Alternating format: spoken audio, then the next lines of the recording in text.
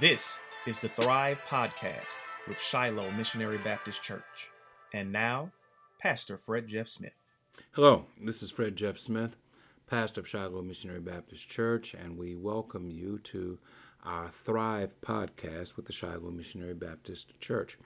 Once again, for those who have not yet been initiated, Thrive is an acronym that stands for Transformative Thinking, Helps Ministry, Renewed Relationships, Invitation to Evangelism, Visionary Worship, and Excellence in Administration.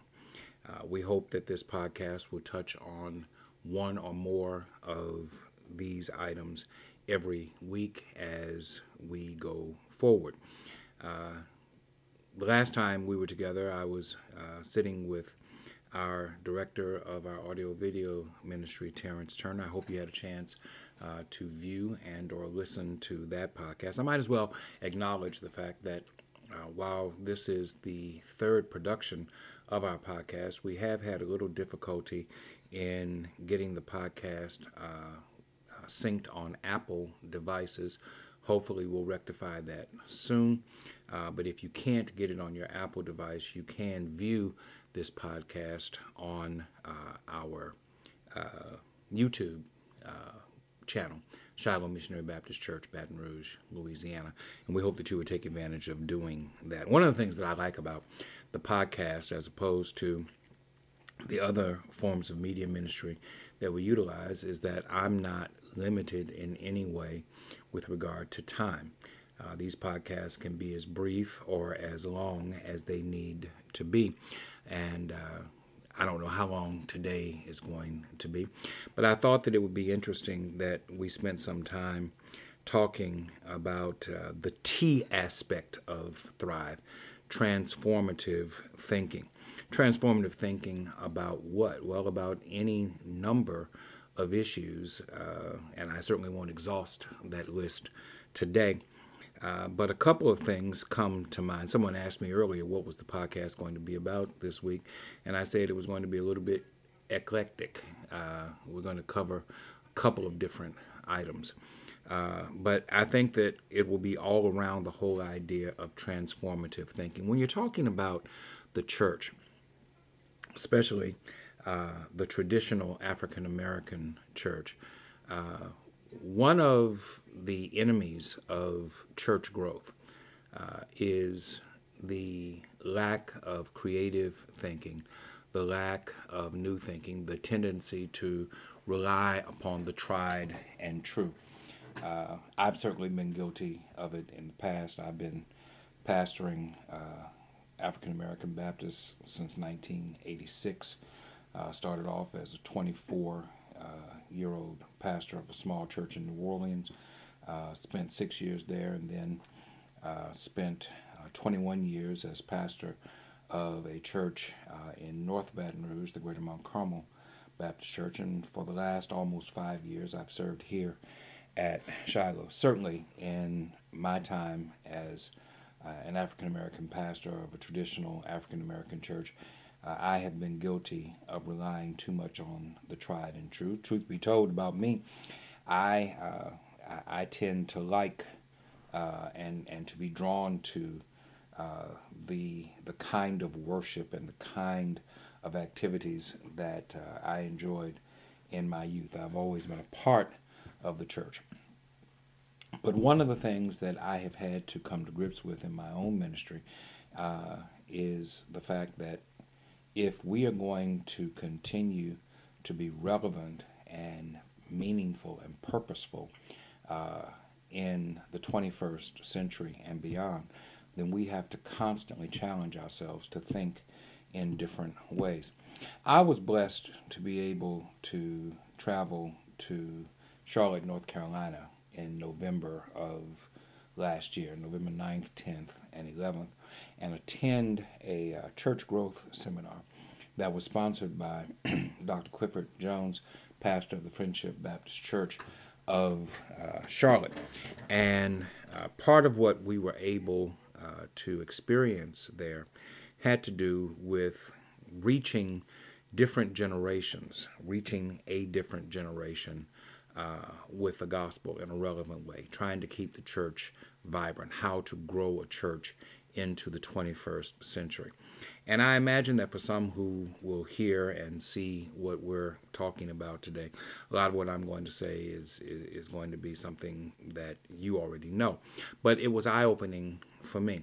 And I'm not going to try to rehearse everything that was said. But among the most significant things that we talked about is the fact that for the first time in the history of the African American church, we are being asked to reach not one, not two, but 5 different generations of African Americans with the gospel message of Jesus Christ. You say 5, and that's what I said, sitting there in the chair. 5, are there 5 generations?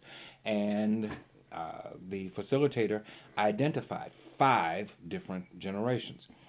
He called the oldest generation veterans, and he said that that group, the general span of years for that group was 1922 to 1945. And certainly Shiloh has several members of this congregation that fall within that category.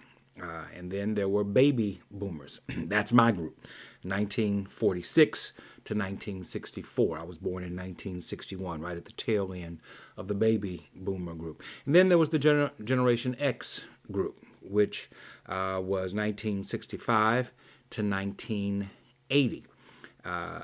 And so all of that made sense. And then he said that there was a Generation Y group. And Generation Y was 1981 to 2000. And then he said there was a Generation Z group. I'd never heard of a Generation Z group. But Generation Z is 2001 to now 2018, at the time 2017. And so when you look at that, veterans, baby boomers, Generations X, Y, and Z, what he said is absolutely right. For the first time, certainly for the first time in my life, in my career as a pastor, and perhaps for the first time in the history of the African American church, we are being asked to reach 5 separate generations of people, and to reach them in such a way as to make our gospel message relevant and attractive to each group.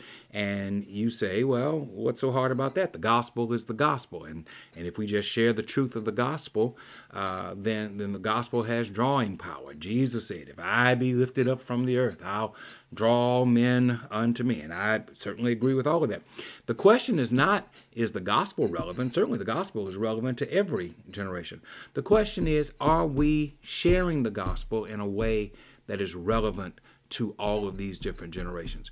To think that you are able to share the gospel to a group of people that are as young as 14 or 15 on one end, Generation Z, and as old as 90 and above on the other end, the veterans generation, and that you're able to reach those two extremes and everyone in between in an equally effective manner, that takes a lot of creativity. It takes a lot of work. It takes a lot of effort. It takes a lot of trial and error. And the point that the facilitator was trying to make to us is that one of the reasons why many churches stumble in their church growth, in their numeric growth, in the effectiveness of their evangelism, in their effectiveness of their discipleship ministry, their teaching ministry, even in the effectiveness of their worship experience, is that you tend to lock in to one particular group of people to the neglect of the others. Now, for me, that's transformative thinking. We complain, Black Baptist pastors, black pastors in general, but I'm more familiar with Baptists. Black pastors in general complain about different generations of people and the falling away, the lessening of church attendance by succeeding generations of people. People don't come to church now like they used to. People aren't as committed to the Lord now as they used to. Perhaps part of our problem is that we're asking them to be committed to something that is not entirely attractive to them. Uh, let me carry it away from worship and carry it to something as mundane as entertainment. I tell the story sometimes in my Bible study about my children who, at the time that Katrina hit in Baton Rouge, were 10 and 8, respectively. And when Katrina hit, we lost power. And if you've ever been in a house without power in late August, early September, when it's hot and sticky and there's nothing for children to do, you want to entertain them in any way that you can. And so we didn't have power, but I was able to put my hands on a portable TV. And I had some batteries, and I put batteries in the TV, and I set the TV up for the kids, and I said, "Here, watch this, and get out of our hair. Go watch this." And they weren't watching for more than 3 or 4 minutes before they both came to me and they said, "Daddy, something's wrong with the TV." And I said, "Well, what's wrong with the TV?" And they said, "Everybody's gray."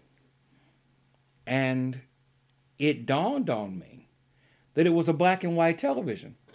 And my children, who were born in 1995 and 1997, respectively, had never seen a black and white TV set. So they thought that there was a malfunction with the television because they didn't see color on the screen. What's my point? My point is, to people of a certain generation, a black and white TV is just a black and white TV, no big deal.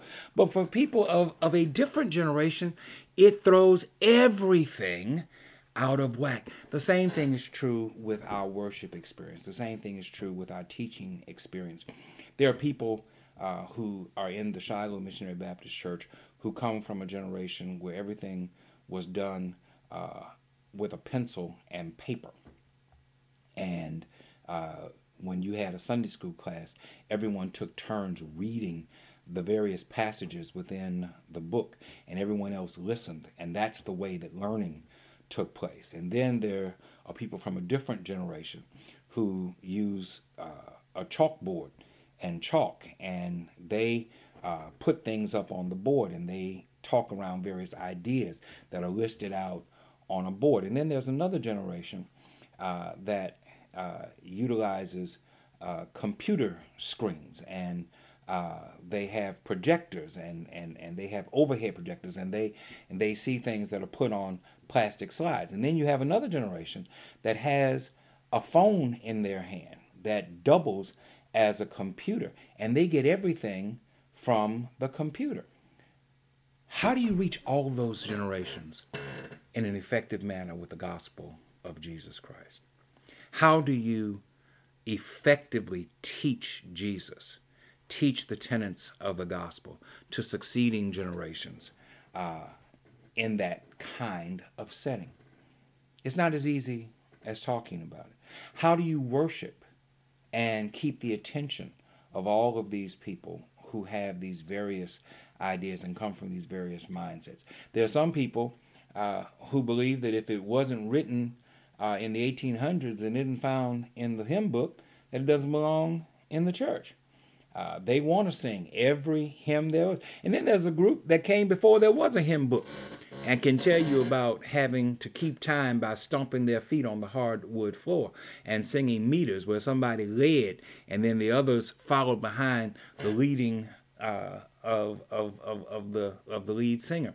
And then you have young people today who don't want to hear anything that's not being played on the radio, that they can't get through other forms of media.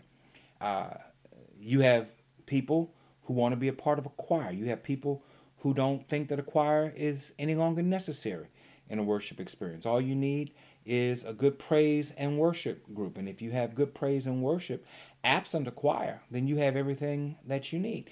You have to find a way When I say you, we, the church, have to find a way to effectively communicate to each of these generations the gospel of Jesus Christ in our worship experience, in our Christian education experience, in the ministry that we offer to people. There are people of a certain generation who don't believe that there should be anything else in a church besides an usher board and a choir, a deacon board and a mother board, because that's all that you really need, maybe a mission society or a pulpit circle. There are others who are looking for all different kinds of ministry to come from the church. They're looking for health care ministry. They're looking for ministries that are focused on helping people get equipped and find jobs within their community. They're looking for mentors. They're looking for people who are willing to commit their time and their energy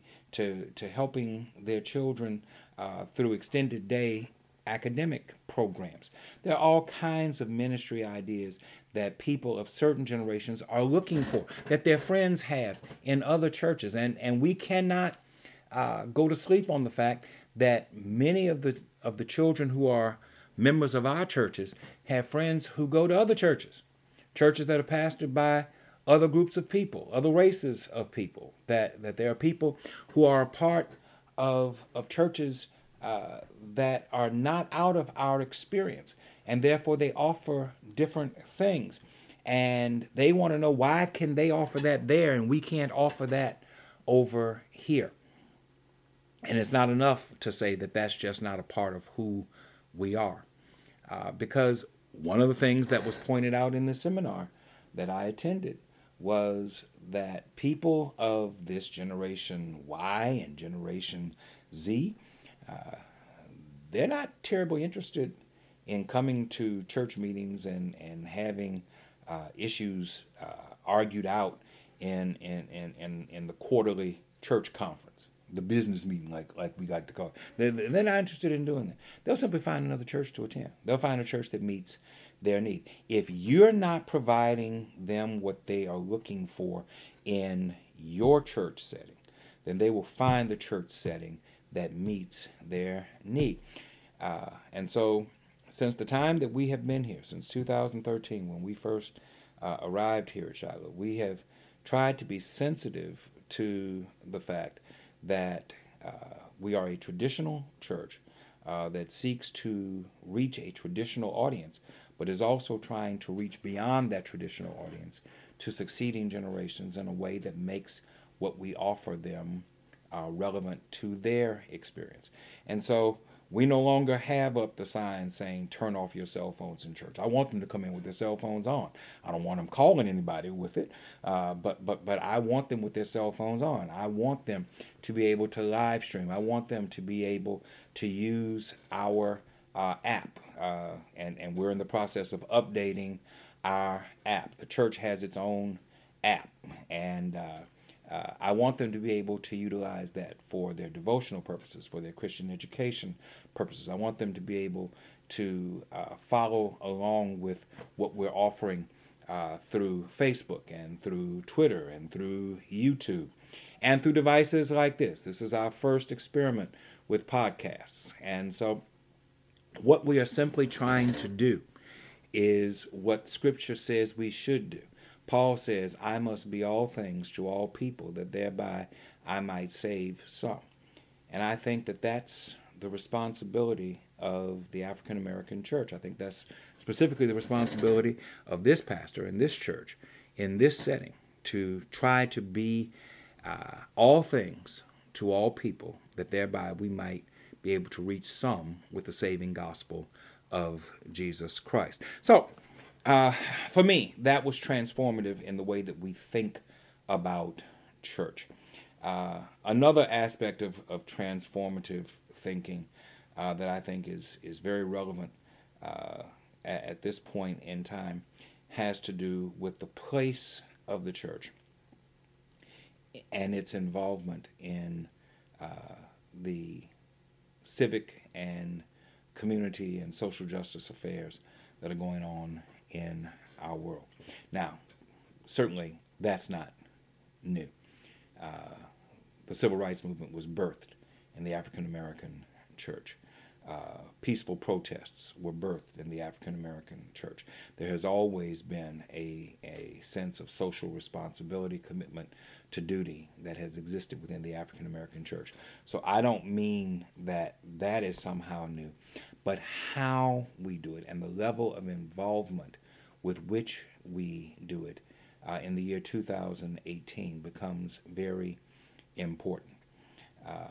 Because what we have to overcome today is something that we did not have to overcome 50 years ago. And that is this idea that because we have enjoyed a certain degree of progress over the last 50 to 60 years, that there is no longer a need for us to be vigilant in our fight for social justice issues. It is positively insulting when I hear people say, well, blacks have overcome because Barack Obama was president of the United States, or blacks have overcome because we have a black mayor, or because we have black members of the Metro Council, or because we have black school board members. There's perfect equality now because blacks are not denied access to any place that they want to be a part of. So I don't understand why there's still all of this talk about racism. That it's positively insulting when you hear talk like that, because what it suggests is that because there has been some level of change, and there's no denial that there has been some level of change, that the level of change has been sufficient, and that we should not want to be full participants at the table of brotherhood, at the table of advancement, at the table of progress in this nation. And then there will be those who say, well, that's not the church's role. The church shouldn't be involved in that. The church should only be concerned about saving souls. Well, Jesus wasn't just concerned about saving souls. Jesus fed hungry people. That had nothing to do with saving souls. Jesus healed the sick. That had nothing to do with saving souls. Jesus cured the infirm. He caused the blind to be able to see, and caused the lame to be able to walk, and caused the deaf to be able to hear. Jesus even raised the dead on more than one occasion. None of those things have anything to do with the salvation of the soul. But what it does do is show us that Jesus was concerned about the totality of the individual. He was concerned about not just man's soul, but about his body, about his economic status, about his social status. He was concerned about the total individual. And if we are to be effective disciples for Jesus Christ, then we must be equally concerned about the total individual. And so when I look at a community like Baton Rouge, where I was born and raised, and I see some of the racial division that exists within our community, I can't simply be quiet and say that because I'm doing okay, because I personally am doing all right, then I have no reason to be concerned about my fellow man. I have every reason to be concerned about my fellow man, not just my fellow black man, but my fellow man in totality, because it is my Christian responsibility to affirm the value of every human being. And so when we see injustice take place, like the Alton Sterling death, and the fact that there has been no effective proposal, no serious proposal put forth for police reform in the 18 and a half months since he was put to death, that there have been no criminal charges brought against the two officers, Lake and Salamone, either by federal authorities or by state authorities, who still have not come back with any kind of decision as to whether or not a crime was committed in this man's loss of life. When I see that these two individuals are on paid administrative leave for 18 and a half months and are still considered to be employees of the Baton Rouge Police Department, in spite of the fact that our own mayor has suggested that they both need to be dismissed, and yet that has not happened. You have to say something about that. You have to talk about the injustice that exists within law enforcement in our community. That is not to say that I don't believe in law enforcement. I believe in law enforcement. I believe in effective law enforcement. I thank God for effective law enforcement officers and the protection and the security that they give us. But that does not mean that you can turn a blind eye and a deaf ear to the fact that for certain segments of our community, law enforcement is lacking. It is our responsibility to say something about that. When I look at the fact that there are people who live in communities where there is not a decent grocery store, there is no grocery store at all. At the best, you have convenience stores, and they don't have access to fresh food in their immediate area. And they have to go through great pains in order to go to communities where they can receive fresh food. We have to say something about that because a people who cannot eat well are people who will suffer health-wise and are people who will suffer academically. Studies have linked proper nutrition and diet with the ability to study, with the ability to experience academic achievement. And so where there's not nutrition, not surprisingly, there is a falling down of academic achievement.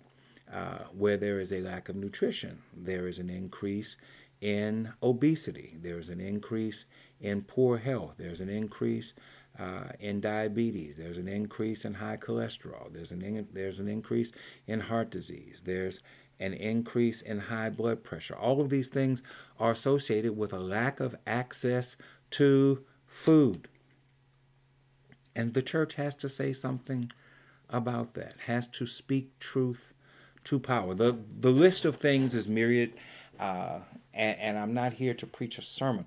What I am here to say is that it is positively frustrating to me, not only on the one end where some people say, well, equality has come because Barack Obama was president or because Sharon Weston Broome is mayor. Equality has come. That's frustrating. But what's equally frustrating is that the church, the voice, the conscience of the people, the spokespeople of God, in too many cases, is not speaking out against these wrongs. Not everyone has the ability to be on television. God has blessed us to be able to do so. God has blessed us to be able to be on radio. God has blessed us to be able to utilize various media resources. I'm not sitting here, this is not an humble brag about what the Lord has blessed us to be able to do. But by the same token, every church is open on a Sunday morning. And every pastor, every preacher has an opportunity to share a word on a Sunday morning. And every pastor and every preacher has to stand up and be Nathan, who goes and speaks to David and says, "You are the man." If transformation is to truly take place, then we have to be willing to speak to power. Not in a malicious way, not in an ugly way, not in a reckless way. But we have to be able to speak to power what thus says the Lord and call people to action. That is our responsibility. That is how transformation takes place. Transformation is not immediate. This is not a 1-hour television show where everything gets solved within 48 minutes. It's a long, slow, painful process. And quite often, the seeds that we are planting today, we won't see the harvest that will come. But I can guarantee you this, there is no harvest where there are no seeds planted. We have to be willing to plant the seeds. And we have to be willing to endure what comes from planting seeds. Not everybody likes it when you speak truth to power. Not everybody values the truth that you speak. You run the risk of being criticized, of being ridiculed, of being ostracized because of the truth that you speak. It was true in the scripture. It was true during Reconstruction and those things that led up to Reconstruction. It was true during Jim Crow. It was true during the Civil Rights Movement. It is true today. We always take a risk when we speak truth to power. But with regard to the work that the church has been called to do, we're not here simply to entertain people with polite stories that we share from Scripture. We're here to connect the truth of Scripture to the relevance of contemporary living. And people need to walk out of our churches on Sundays and on Wednesdays, or whenever we have our Bible studies and we have our Sunday school classes. They need to be able to walk away from those experiences with something that can not only feed their souls, but can equip their minds and embolden them to be able to deal with the realities of life. We need to promote voting within our churches. Changes are made by those who show up. Voting for African Americans should not be something that we even think about. It should be a given. It should not be arbitrary. We should vote. I don't care what the vote is for. It is up to the church to encourage people to vote for every ordinance, to vote for every tax, to vote for every office, regardless of who the candidates are who are running for office. People died for our right to vote. And it is a disrespect of the price that was paid on our behalf for us not to exercise our right to vote. The church needs to take the lead, and that the church needs to take the lead in teaching people about diet and nutrition. Jesus, as I said, was not just concerned about the soul, but was concerned about the body. And we are killing ourselves. Yes, there was a time when we had to take what was left over and try to do the best with it. And we took it and turned it into an entire repertoire of cuisine that we call soul food. That stuff is killing us. We need to learn how to eat healthy. We need to learn how to eat smart so that we can have healthy bodies, live quality lives, and make a quality contribution to our communities and to our families. We need to be concerned about diet and nutrition. We need to find a way to merge health and nutrition and medical care into the ministry of the church. We need to continue to find ways to bring academic avenues and the church together. Many churches, like this one, provide scholarships for their members and for segments of the community to try to promote the importance of academic achievement for the future vitality of our children. More along that line needs to be done. We must be involved in the total activity of people's lives if we expect to be relevant to succeeding generations.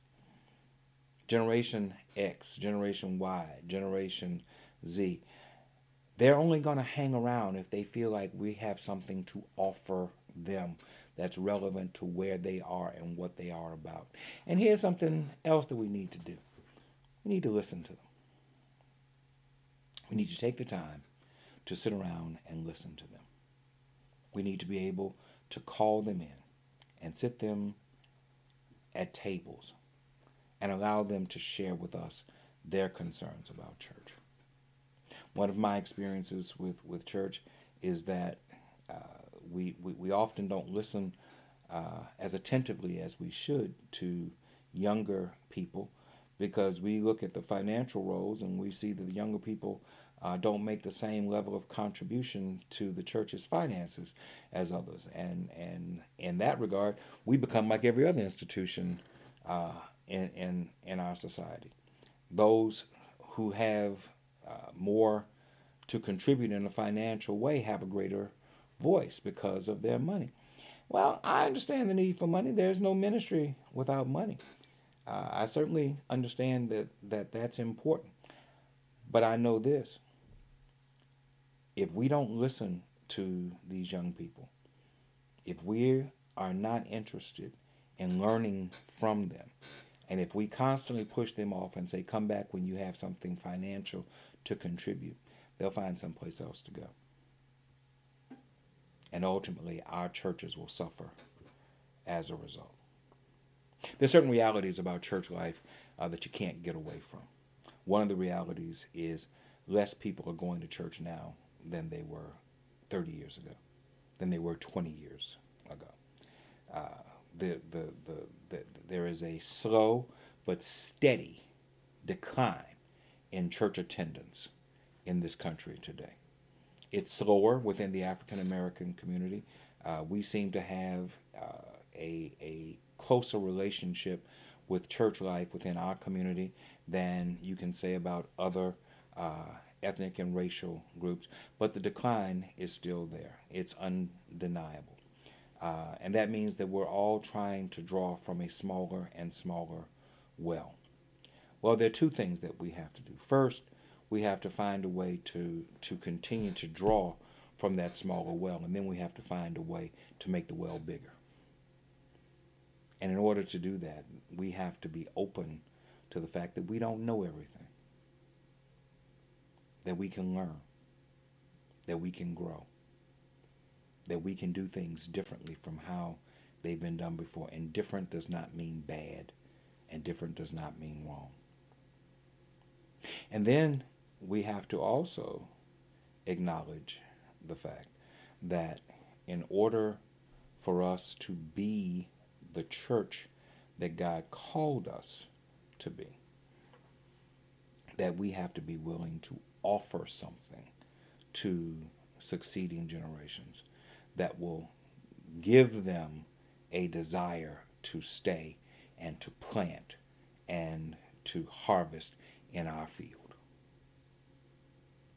A secular world out there is calling to them, and with greater and greater frequency, they're heeding that call and ignoring our call. We have to do something to stem that tide. It involves transformative thinking. It involves being brave enough to say, I don't know. It involves being honest and vulnerable and saying, I need help. The church needs help. The church needs to listen. The people who we need help from also need our help. So it can be a mutual thing. And isn't that what the church is supposed to be about? Isn't it supposed to be about people with various strengths, bringing those strengths together so that they can complement one another, and collectively the whole body can grow? I'm Fred Jeff Smith. I hope that you're enjoying this podcast. I hope that you will continue to listen and be back with us again next week. Thank you for listening to the Thrive Podcast with Shiloh Missionary Baptist Church. Next week, we welcome Reverend Demetria Jones Smith, Minister of Christian Education. Until next time.